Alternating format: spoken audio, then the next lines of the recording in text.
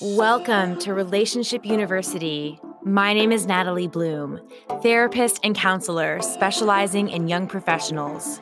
Each episode, you'll hear uncommon conversations with real people and take away psychological insights and tools to strengthen your relationship to dating, friendships, partners, and work. But most importantly, improving the relationship you have to yourself. Thanks so much for joining me, and let's get it started.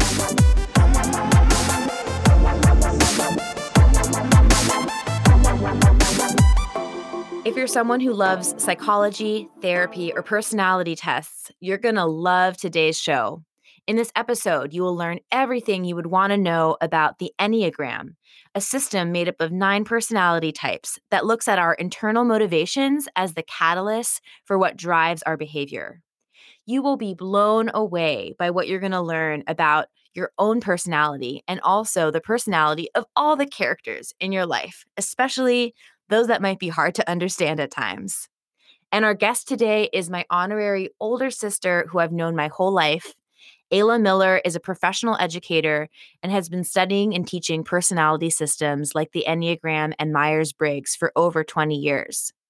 And because our episode is so rich and chock full of fascinating information, I broke it up into 2 parts.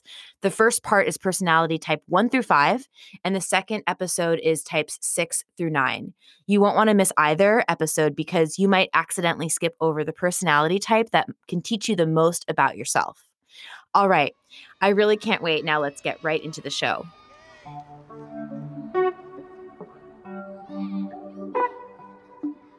I really hope you love listening and learning from the podcast. And the podcast is not meant to be actual therapy or a substitute for a relationship with a mental health provider.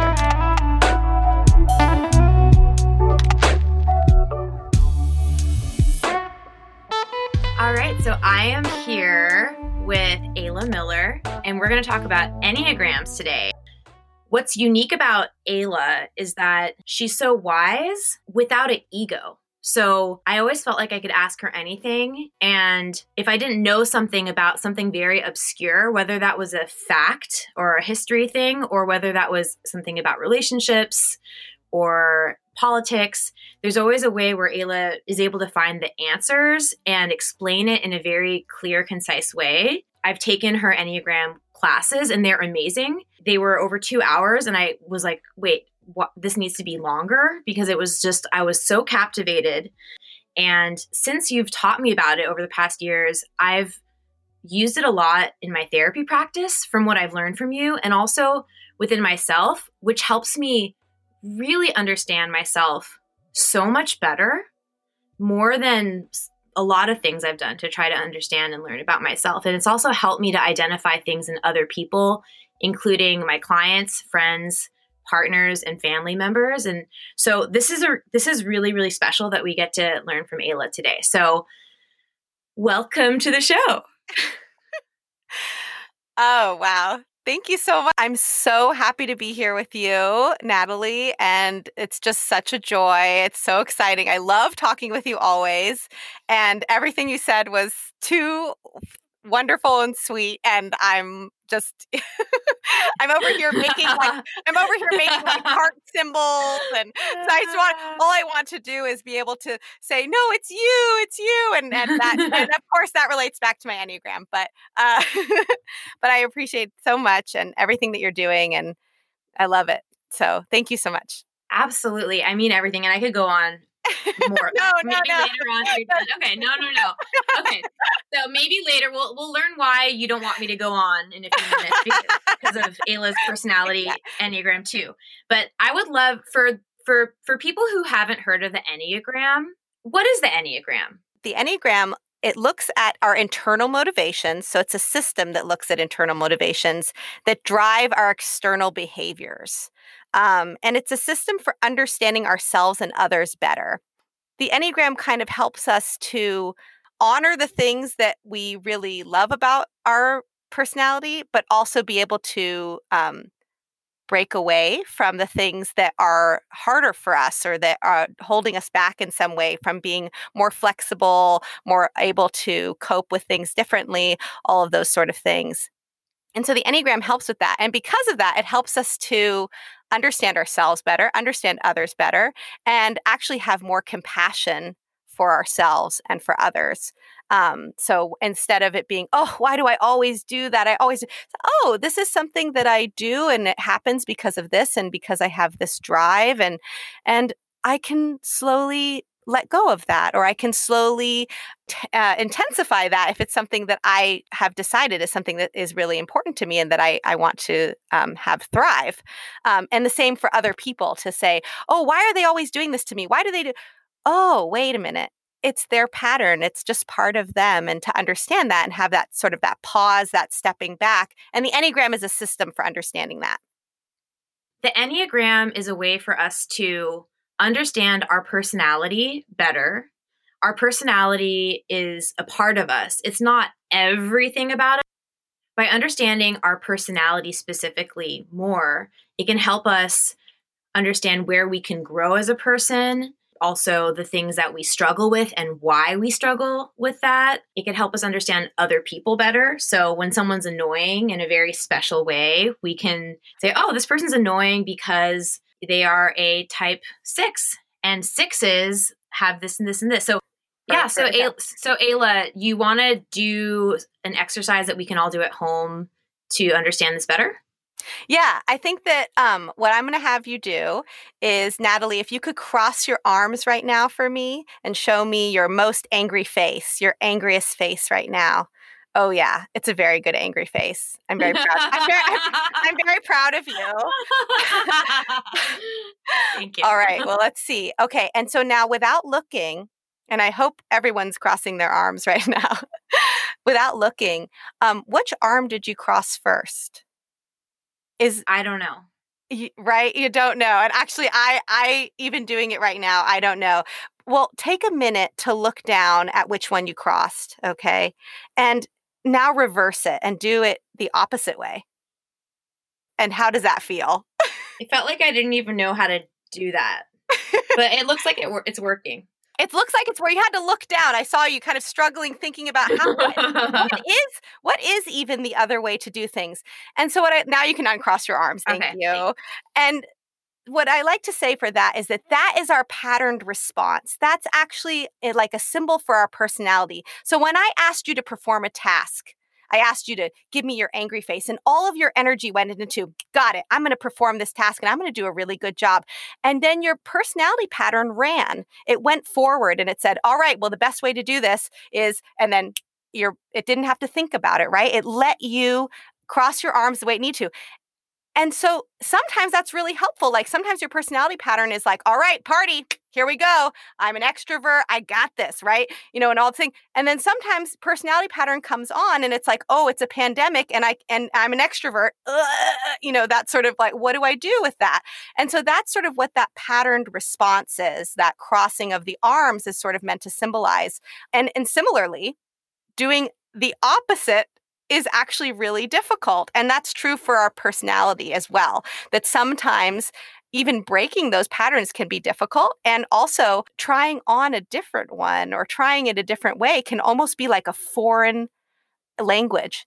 Another way to think about it is that your personality is like a mask that we put on every day, and that it's part of us. It's an important part of this mask. You wouldn't want to not have it at all. It's just one that you're putting on, and it's the one that's most comfortable to you. And that the Enneagram sees it that way, that there's 9 types. We actually are all of them, but we tend to have one that's dominant, that one that where we cross our arms and it feels the most comfortable and we use it the most. The other thing I often like to say is a lot of people hearing it don't want to be boxed in, especially 6s, 4s, and 8s. So usually for them, I say something about how this isn't somebody's going to tell you what you are or that kind of thing. So you're saying that our personalities are like masks. Perhaps we have a closet that has different masks, but we have like our comfy mask that we put on. I theoretically have these other masks I like to wear. Maybe I'll wear it sometimes, but there's one mask that's like, ooh, this feels really good. And so it feels natural and we kind of go to that. Yeah, we don't even notice it a lot of times. We don't think beforehand. We just use it. And so what else would be important to understand about the Enneagram personality type? sometimes people feel like, well, it's only 9 types. I don't want to be boxed in, right? Nobody can say what I am and this sort of thing. And the Enneagram sort of frees us from being boxed in, because what it's sort of saying is that every day we kind of do that to ourselves in a way. Every day we say, well, this is who I am, and this is the only way that I am.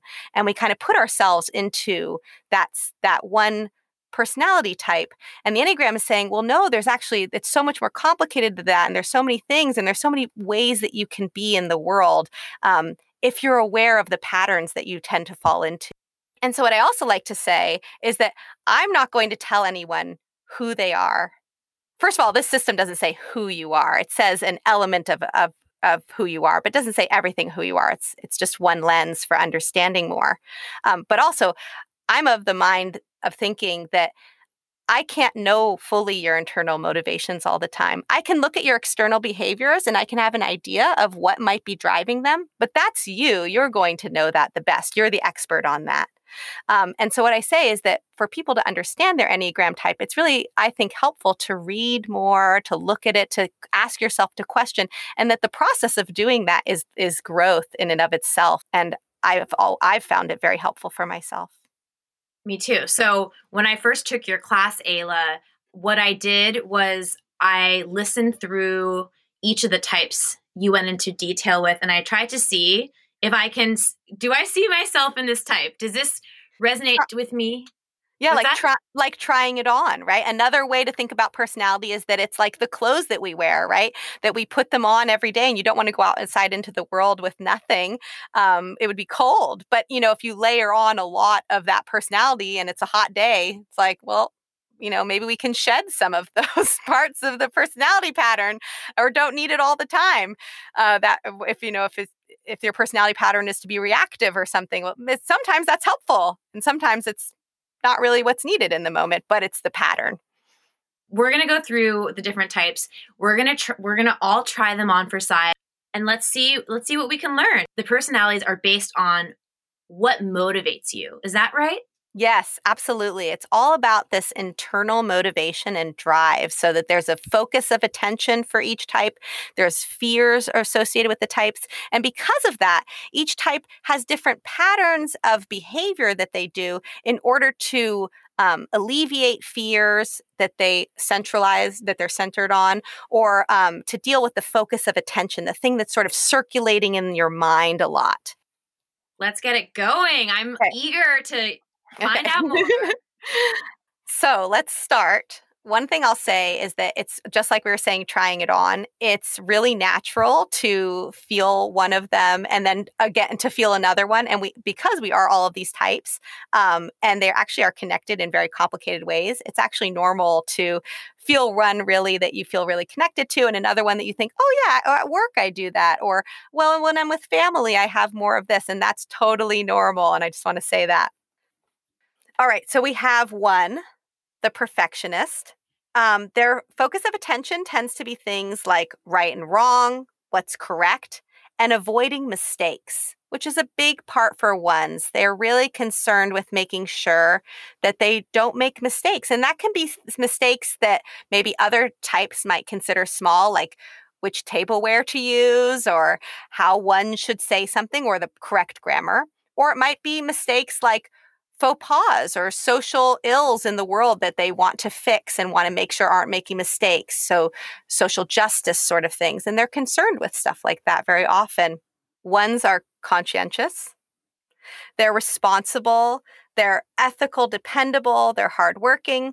They can also have challenges with being rigid, or judgmental, or overcritical, often of themselves first. Ones a lot of times are so hard on themselves, and the little bit that comes out of sort of wanting to correct something or someone's mistake can feel really critical to somebody else, but it's like, oh, you have no idea.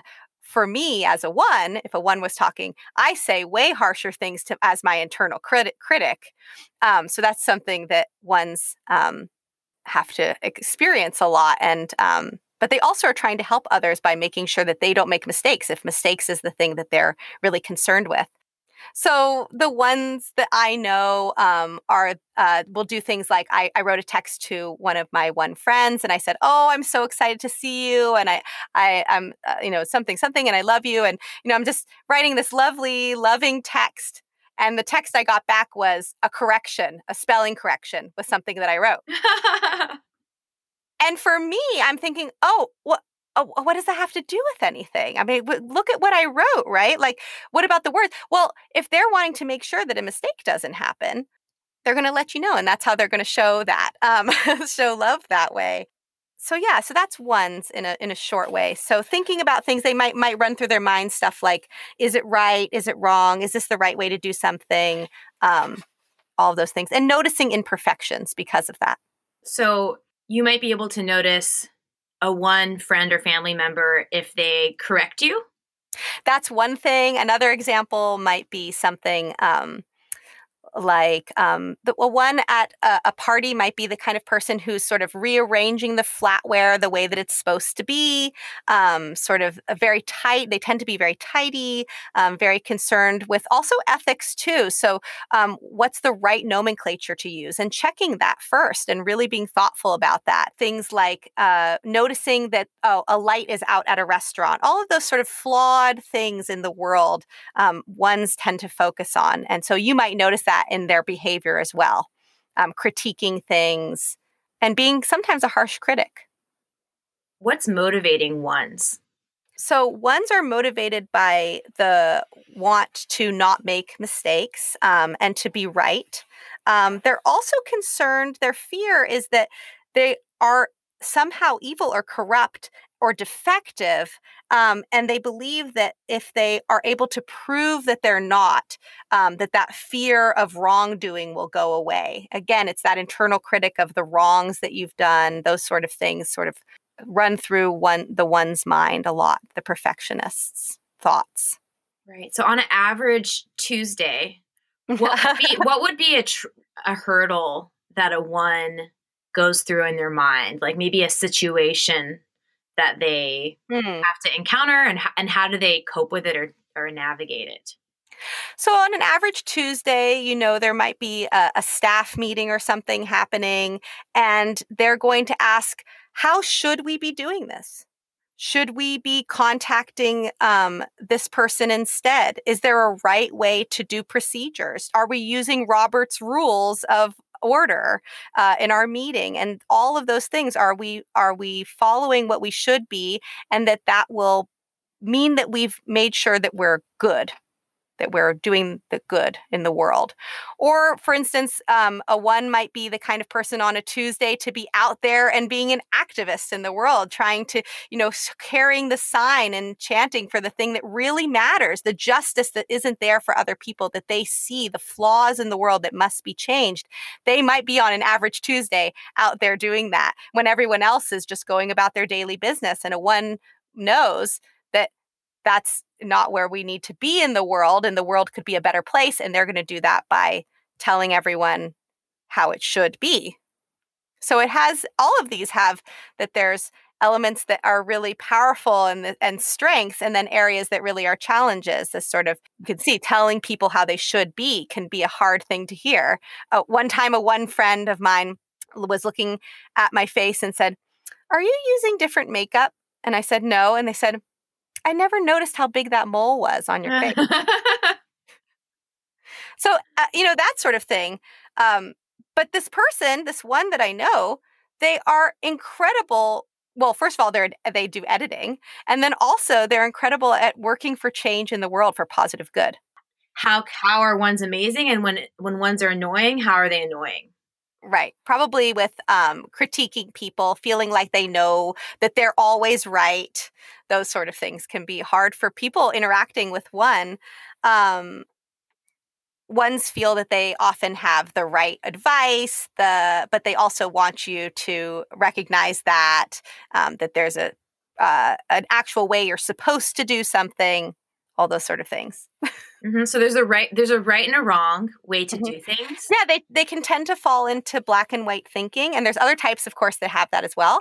And with all of these things, we can do like, oh, well, I do that too. But do you have this pattern? There's this sort of intensity around it? Is there a drive that's like, I really am concentrating on the fact that, oh, I said the wrong thing. Oh, I better make sure I was correct, and pushing that you were correct, and those sort of things might be a one pattern that they tend to fall into, and criticizing themselves. Great. So that's a summary of the type 1 perfectionist. Yes. So type 2, the helper. These people are generous and affectionate. They can also be people pleasing and manipulative. And I'm going to talk about how that connects. Their focus of attention is the needs, feelings, and desires of others. So that's where their mind goes to, which is really different than 1, where their focus of attention is different and tends to fall back on what does the other person want and need, and how can I be the one that's going to give it to them? Because then they'll need me. 2s have a fear that they are inherently unlovable or unwanted. And so they believe that in order to be loved, you must earn that love by caring and pleasing others. So there's the motivation, there's the drive of this sort of the focus of attention plus the fear creates the behavior. So we can look at that. So 2s, they tend to focus on things like, will others like me? Am I needed? Those are things that sort of run through the 2's mind. They tend to be helpful and supportive. They're very exuberant with a lot of energy often. They're relationship oriented.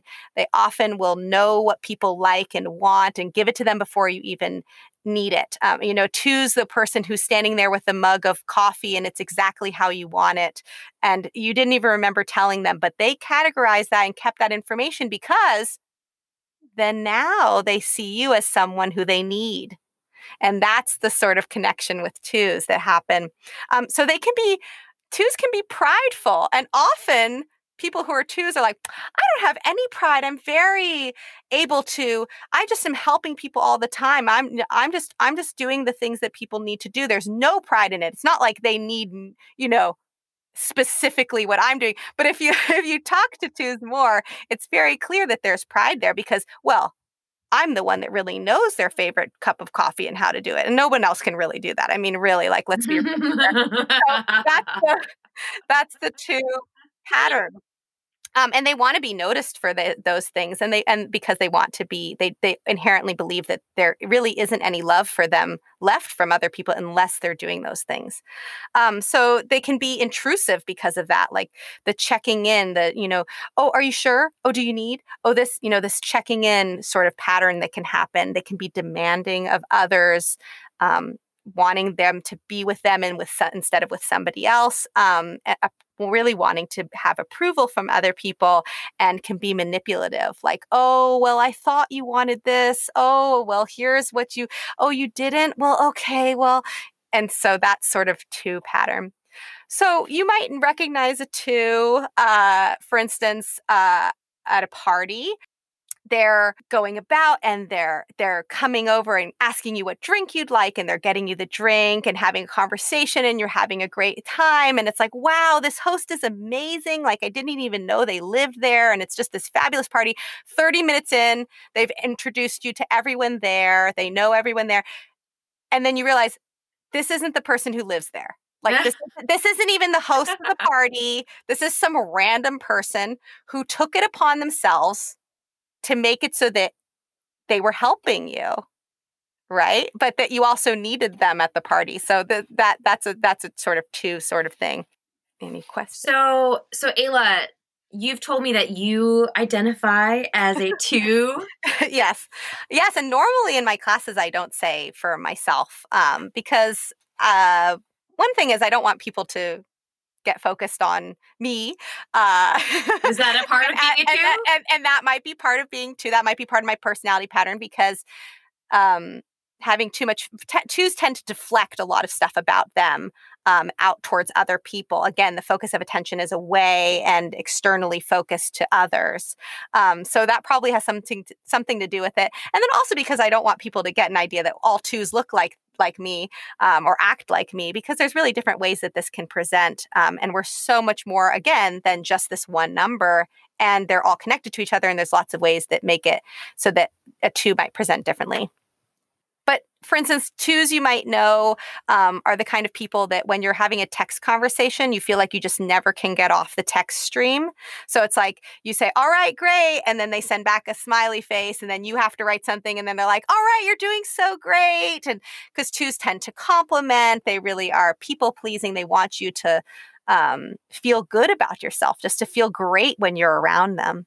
So if I'm a two and I make someone feel great, then they're going to need me and then I'm going to feel loved. Yes. And in the two's mind, that's not always what's going through their mind. In fact, a lot of twos listening might think, okay, actually, that might be happening. And actually, that's true of all these types. There's usually something that you say and it's like, I hate that part of me. And then sometimes that's a good way to know. It's like, the other ones are like, yeah, no, or, I hate it when people do that. Or like, oh yeah, it doesn't really affect me. And then you hear yours and it's like, sometimes that can be a way to know. Also can be a way to know your type. Can also be, or your Enneagram pattern, can also be hearing about the sort of focus of attention, or even sometimes the name, the title. I've had people go, I knew right when you said the title, because it's so much my pattern, so much part of me, that I really identified with just that. So that's number two. That's the helper. Mm-hmm. So I can see that probably a lot of people would hear that and identify with that because of the title's pretty clear. Mm-hmm. Yeah.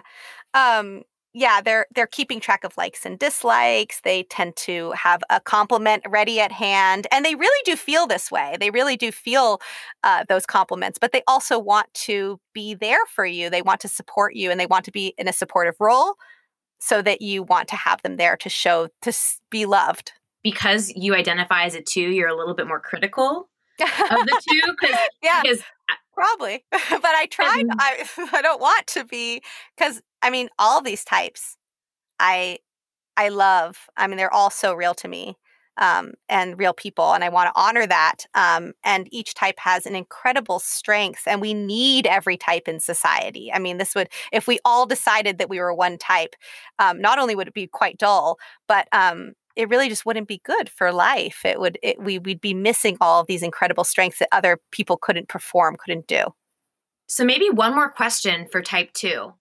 If you were trying to sell personality two in an elevator speech, like, this is why you should buy personality two, the helper, what would be the most flattering way in a few sentences to understand type two, the helper?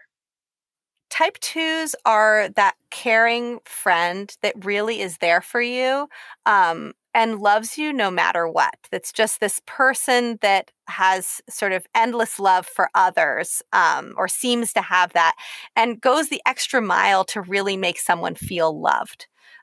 Remembering birthdays, remembering things about the person, the things that they need and need to thrive, and twos giving that to them, and giving selflessly, really just giving and giving and giving. I'll buy that. The selfless, kind, thoughtful, generous, loving, caring, sweet people. Perfect. So should we move on to the next one? Absolutely. I'm so blunt. Okay. We have threes. One of my favorite types. They're all my favorite types, but I do have some extra love for the threes in my life. Threes, the achiever. They're driven, they're adaptable, they're ambitious, they're winners. They're also image conscious, and they can be focused on comparing themselves to others a lot and needing to be admired. Their focus of attention is tasks, goals, praise for achievement. That's a big part of threes. They really want to make sure people see all the hard work they're doing. And the thing is, threes do a lot of hard work. They are go-get-it people. They really go after things, and they shine because of that. People do look up to threes, because they're often just so incredibly admirable in the way that they have that gumption to get things done. They're enthusiastic. They're efficient. That sometimes I say that's like a three superpower. like they can see where the goal is and how to get there, the steps along the way. So it's that's okay, here's the plan, or what do you need? Like, what do we need to get done to get to this goal? They're very practical and they're good at problem solving, and they tend to be successful. The challenges with threes is that sometimes the fears that's behind the three is being unaccomplished. So that there's no worth, that there's no who am I without the things I do, without the things others say that I am.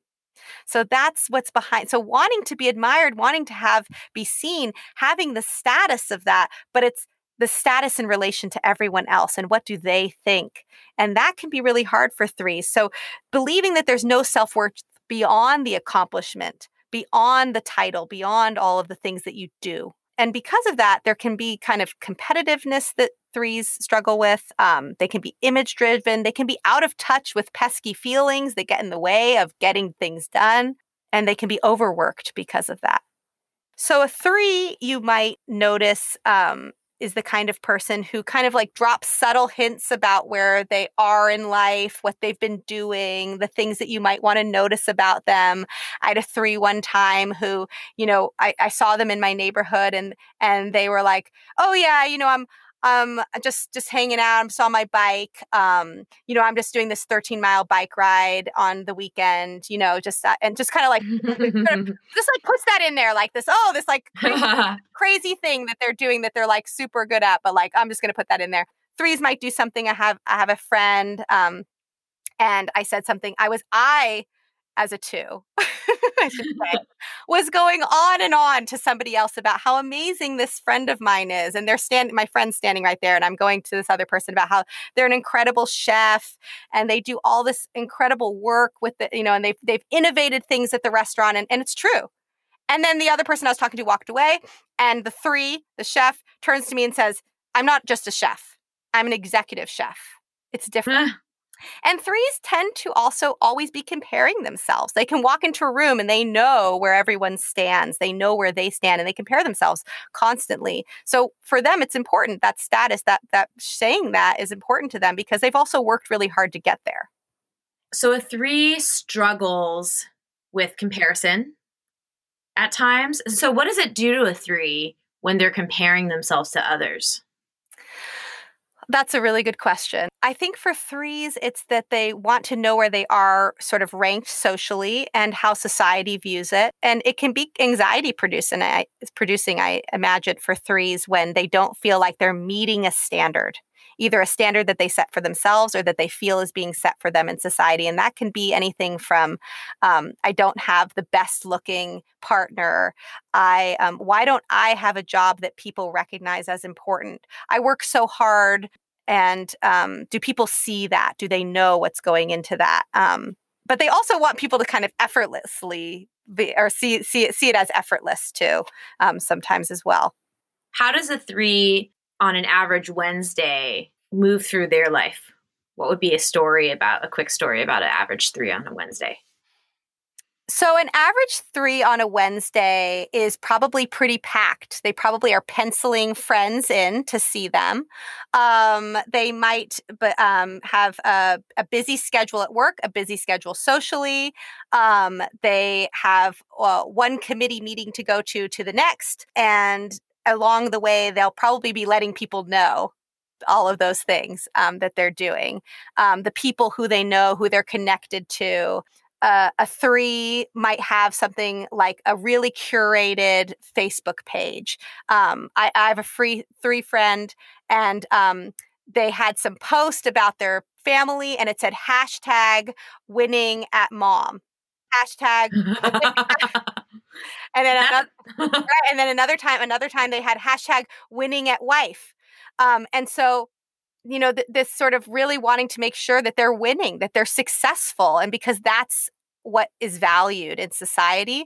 And as a side note, we happen to live in a three society, the United States, that personality pattern is overvalued in this society. And so sometimes it's actually hard for people to recognize if they're a three because we're kind of in it. We live in three all the time. Brand labels on the outside, for instance, is a three business model. It doesn't have to be on the outside. It could be on the inside. I mean, you can turn the label over. Why show it on the outside? Well, why not? Why not show your status right there in front of everyone? So we happen to live in a 3 society. And sometimes 3s that I know even sometimes think they're not 3 enough. That they haven't made it yet. So clearly they haven't succeeded enough. And who are they? And they're adaptable. They're able to be anything that needs to happen. And so sometimes they kind of struggle with like, well, if I'm always presenting a positive front, if I'm always presenting this image, who am I? And if it's not all the things that I'm doing, then what does it mean? And if it's just that, well, what else is there? And so 3s can kind of have that struggle. So when I first took your class, I wasn't sure where I fit in. And in talking to another friend who knew me from high school, she said, "You're totally a 3." And she explained why. And now I'm like, oh, I think I am a 3. And the reason why I didn't think I was a 3 was because I didn't think I was good enough to be a 3. So I'm wondering if you have some insight about that, or like other things you notice about me as a 3, if you see any qualities that match. I think it's a beautiful way to sum up 3 is that, 3s again are comparing, right? And so it's like, well, those 3s are the ones that are successful. So I must not be a 3. And I think it's a really beautiful way to show that.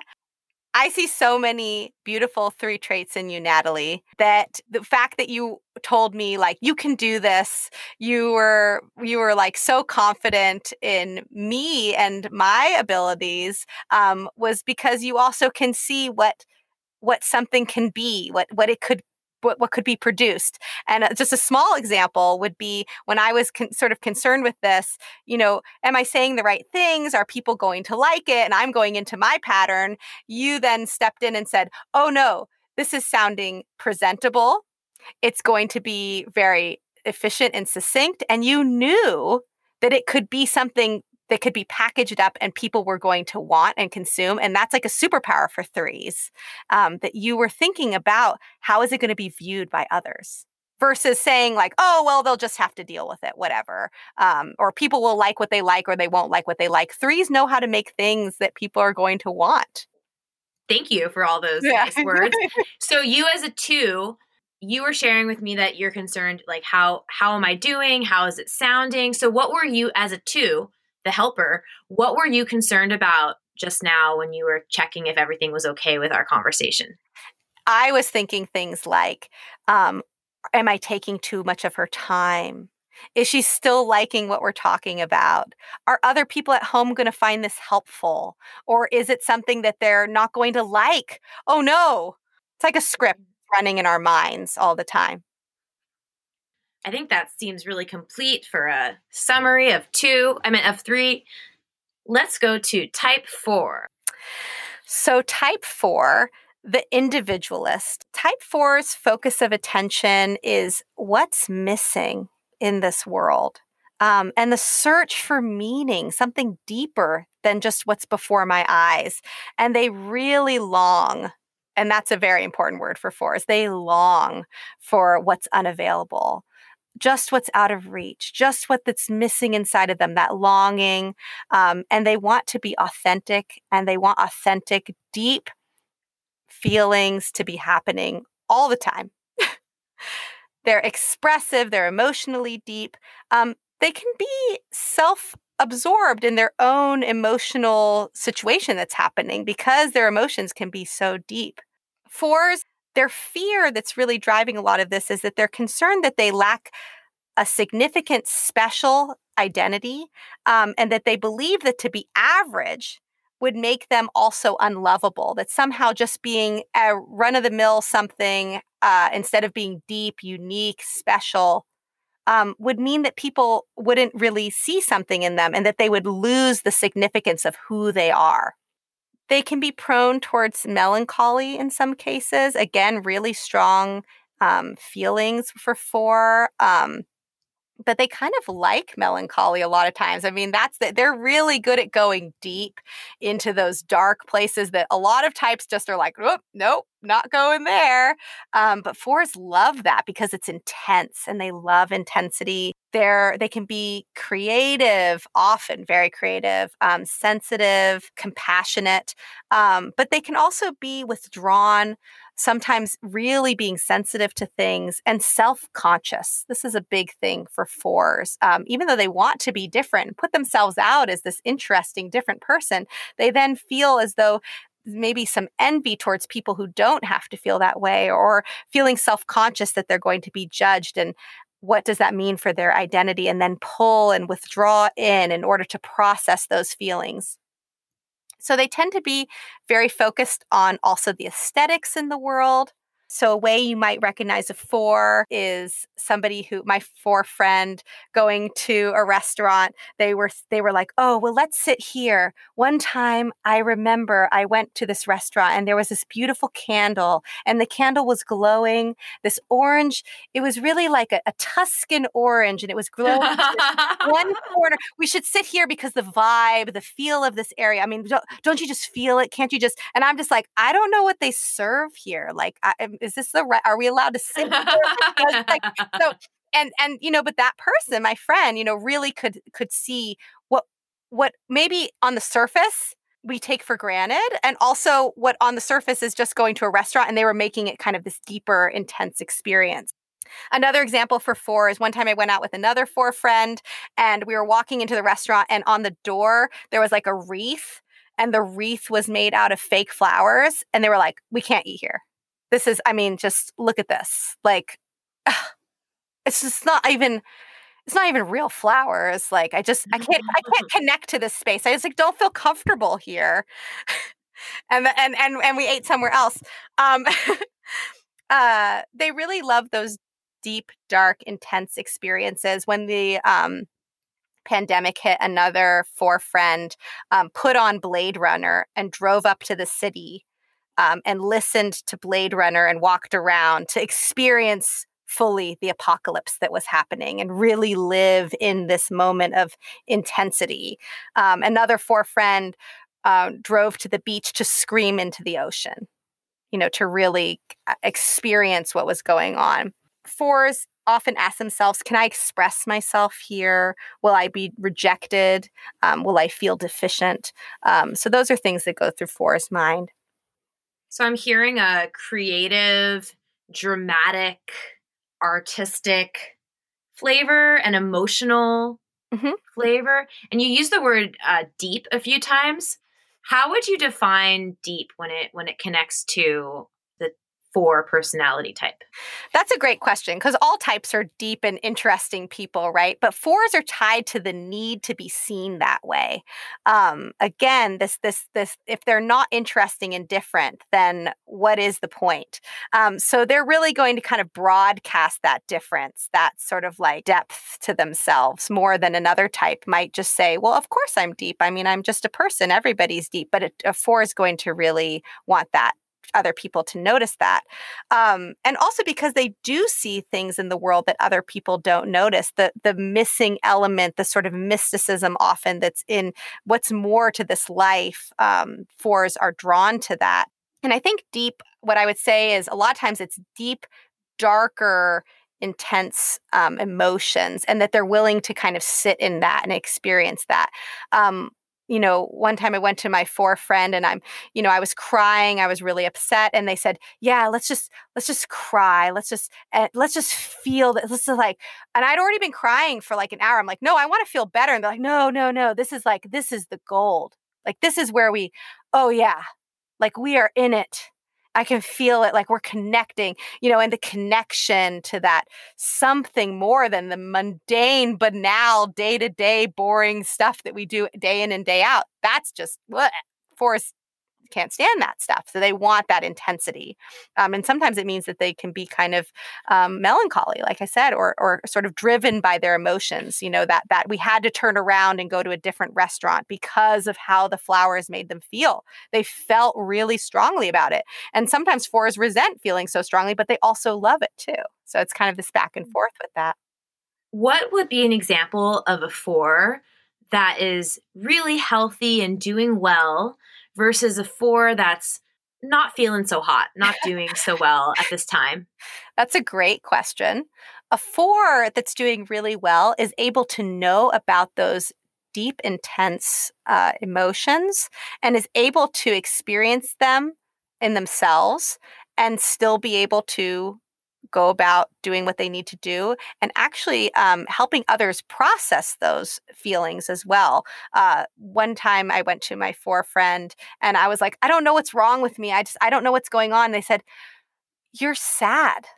And that's okay. And they were there for me and just and held the sadness with me, but weren't trying to dwell in it. We're helping not to cheer people up, but helping process that in a way that was effective and not just to kind of like get into it for the sake of oh, I'm so intense and mysterious and not getting into all of that. So maybe there's a sense of purpose that the 4 can get when they're able to help others understand themselves on a deeper level because they themselves have experienced such deep emotional times. Absolutely. I mean, 4s really can be so helpful. Their superpower is being able to have feelings that other people run away from or even don't even recognize in themselves. And they're willing to go to great lengths to even learn more about that often. And we need 4s for that. And also because they see the world so differently. A lot of times 4s feels like they're aliens on this planet, like that they showed up and it was like, oh, this is what humans do. And they actually feel that way. And it's really helpful because if we didn't have the perspective from 4s a lot of times, we would just go day to day in and out and not see the beauty around us, stopping and smelling the roses and all of the beautiful poetry that could be created from those roses and the tragedy of the rose and how it dies and all of those things that 4s give to us to experience more to life. They're really good at that. What are some common professions of the 4s?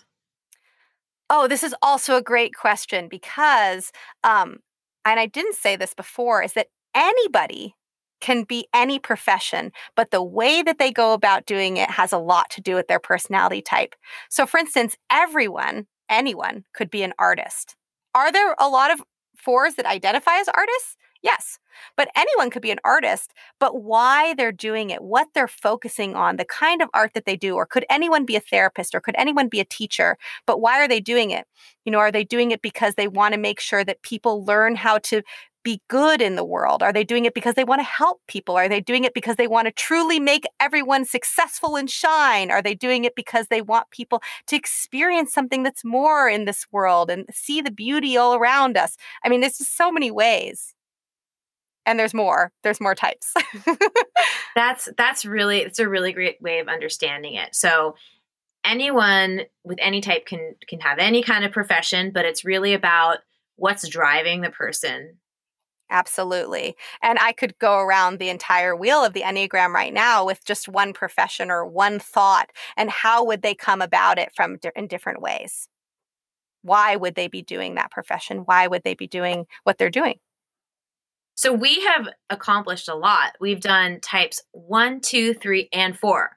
Are we ready to go to number 5? Yes. Perfect. So we have 5 through 9. Let's get into it. So what is type 5 called?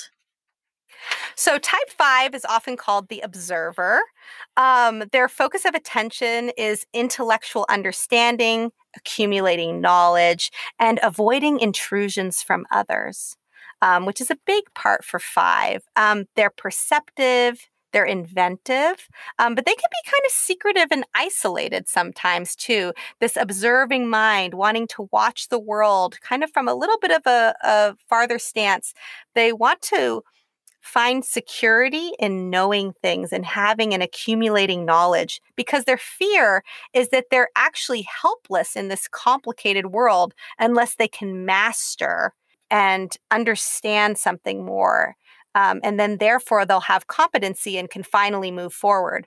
But the thing with 5s is that often they don't feel that they ever reach that competency level. They feel that, well, I'll just read a little bit more. I'll just research it a little bit more. I'll just tinker with it a little bit more. I'll just observe it a little longer before I enter into the world. And so they can kind of have this isolated situation happening with them. And because they're such good observers, they're really thoughtful, logical, often scholarly. They're very self-reliant because they study up on things and then know how to do a lot. And very level-headed, very different than 2, 3, and 4 we were just talking about. Not that they can't be level-headed, but that there isn't, they're not being driven by feelings necessarily, either the feelings of others, the feelings of themselves, the feelings of society and how they see them. They're being driven by this want for security, to know the fear that they don't know enough, and have to learn more in order to understand this intrusive world around them. They can be very quiet, and they can be detached sometimes from human connection in a way, and hoarding of information and sometimes of stuff as well, and possibly overly intellectual or overly in their mind. They're in the world of their mind is the most interesting place for 5s. So 5s, you might notice you're having a conversation and you're asking a 5 about something to do something, and oh, what? Oh, I didn't realize you were talking. I was talking this whole time, but whatever was going on inside their mind was just far more fascinating than anything that was happening in the real world. Different than 4s. 4s might have that daydreaming kind of like, oh, wonder if there's like, dragons, and what would it be like to live as a dragon? Like this sort of fantasy. 5s are going to be kind of stuck in their mind thinking about sort of, how do things connect, or how do I fix something, or depending on how the 5 manifests. So 5, going to a restaurant with a 5, it might be something like, well, if going to a restaurant with a 2 was, if going to a restaurant with a 2 was them thinking about like, what is this person like who I'm going with? What do they like to eat? Oh, I already know that, but I'm going to ask them anyway, just so that I can check in and have them know that I know what they like. And we picked a restaurant that was like, and if 3s went to a restaurant because they heard that it was like the best top restaurant, everybody's going to it. And if 4s go to a restaurant because it has this certain vibe and feel, and it's super cool and like, all that. Well, 5s are going to go to a restaurant because they did research on it. And while they were doing research on it, they started thinking, well, oh, this is interesting. Wow, I didn't realize there was so much different Indian food. I wonder why South Indian food is so different than North Indian food. Why don't they eat the same thing? I mean, if they have the same resources, I wonder if the resources are the same in the medieval period. I should check that and research it. It's like, well, what restaurant are we going to? Well, I haven't checked enough. I haven't read about it enough, right? I don't know enough to move forward. So I asked my 5 friend one time, what would a perfect day look like? And the 5 said, everyone leaves and I can read and drink my tea in peace. Because that's where they're shining. Another 5 was saying, what they could just work on the car. They're just going to fix all the parts. They've read all about it and they're just going to do that. So, and for me, as a 2, I'm like, oh my God, everyone leaves? Uh-oh, no. Like I can't be alone, like that. I can't handle that. But it's so different. But some people are listening going, oh yeah, definitely. That sounds like a great day. But because of that, they can see kind of reclusive, have trouble engaging with people, communicating, all those things. Let's say that I'm at a party and I want to connect with a 5. What would be a 5's favorite question for someone to ask them, or comment that would make them feel really good about themselves? Oh, that's a great question. One is finding a 5 at a party might be a little bit tricky, because sometimes they don't. Sometimes they often will. They are worried that if they give too much of themselves, that they won't have enough energy. That's sort of this wanting to preserve their if there's too many intrusions, they'll lose all of their energy, and that they have to kind of keep that safe and close to themselves. So they don't always go to a party, but there are 5s that go. And actually, sometimes people don't realize they were talking to a 5 because the person was going on and on about something and was actually talking quite a lot. But it was about a subject matter they felt really confident in, that they knew a lot about. And the 5 might still feel like they don't actually necessarily know everything about it, but you're like, wow, I had no idea that medieval swordship even existed. My 5 friend, another time, they're very worried about misspeaking, because people won't see that they have this knowledge, and that causes fear, right? That's part of their identity, that pattern of wanting to be competent and knowing what they need to know. They said one time that they were talking to somebody and they said something about that person being Cambodian. It turns out they were Laotian and they felt really bad about it. So it's not that they don't have feelings and stuff. It's just that what they're focusing on is sort of the things in the world that we can study.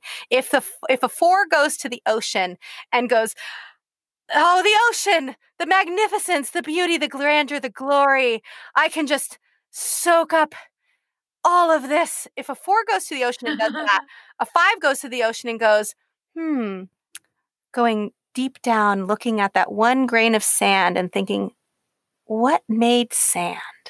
What are all these, what is it made up of? How can I know more about, and for them, that's the grandeur, but it's sort of focusing in that observing, that sort of understanding the world in this sort of concrete way, of understanding and observing all of the things in it. Anything else about 5 before we move on to type 6? 5s are really great at fact checking. And we need them in society for that, because they're not often swayed by emotions as maybe some types are, either emotions having to do with their own emotions or emotions having to do with like anger and frustration. They a lot of times are detached from that. And so they can be really good fact checkers. But it can also be kind of a hard thing for people if we're talking about the pros and cons with that.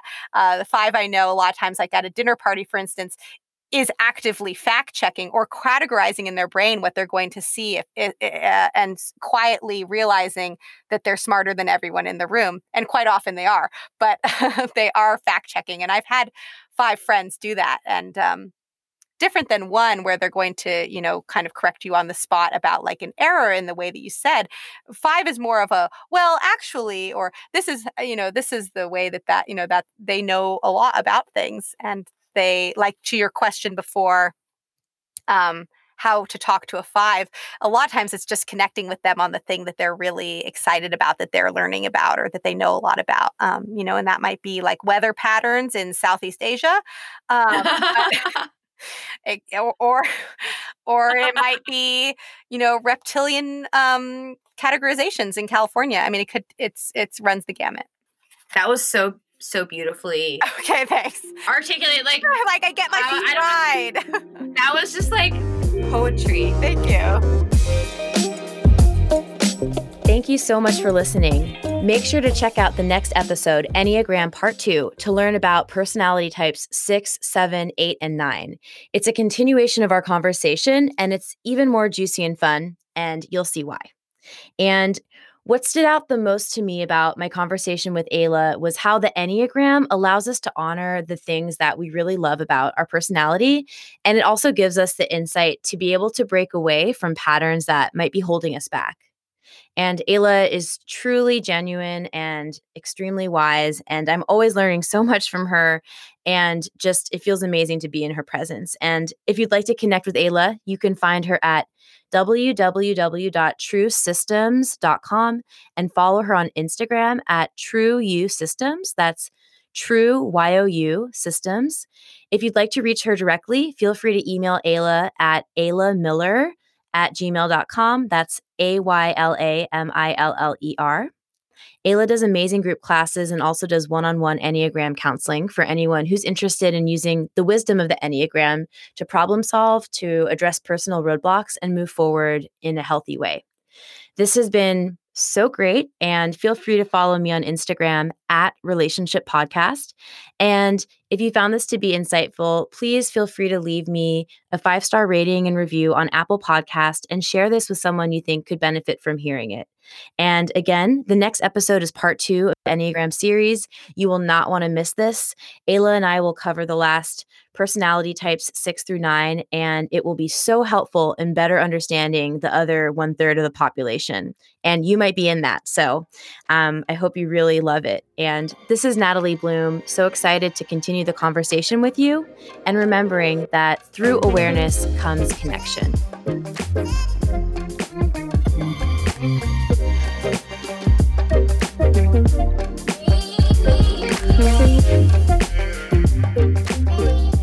I hope you had a great time listening. Again, just a friendly reminder that the podcast is for informational purposes only.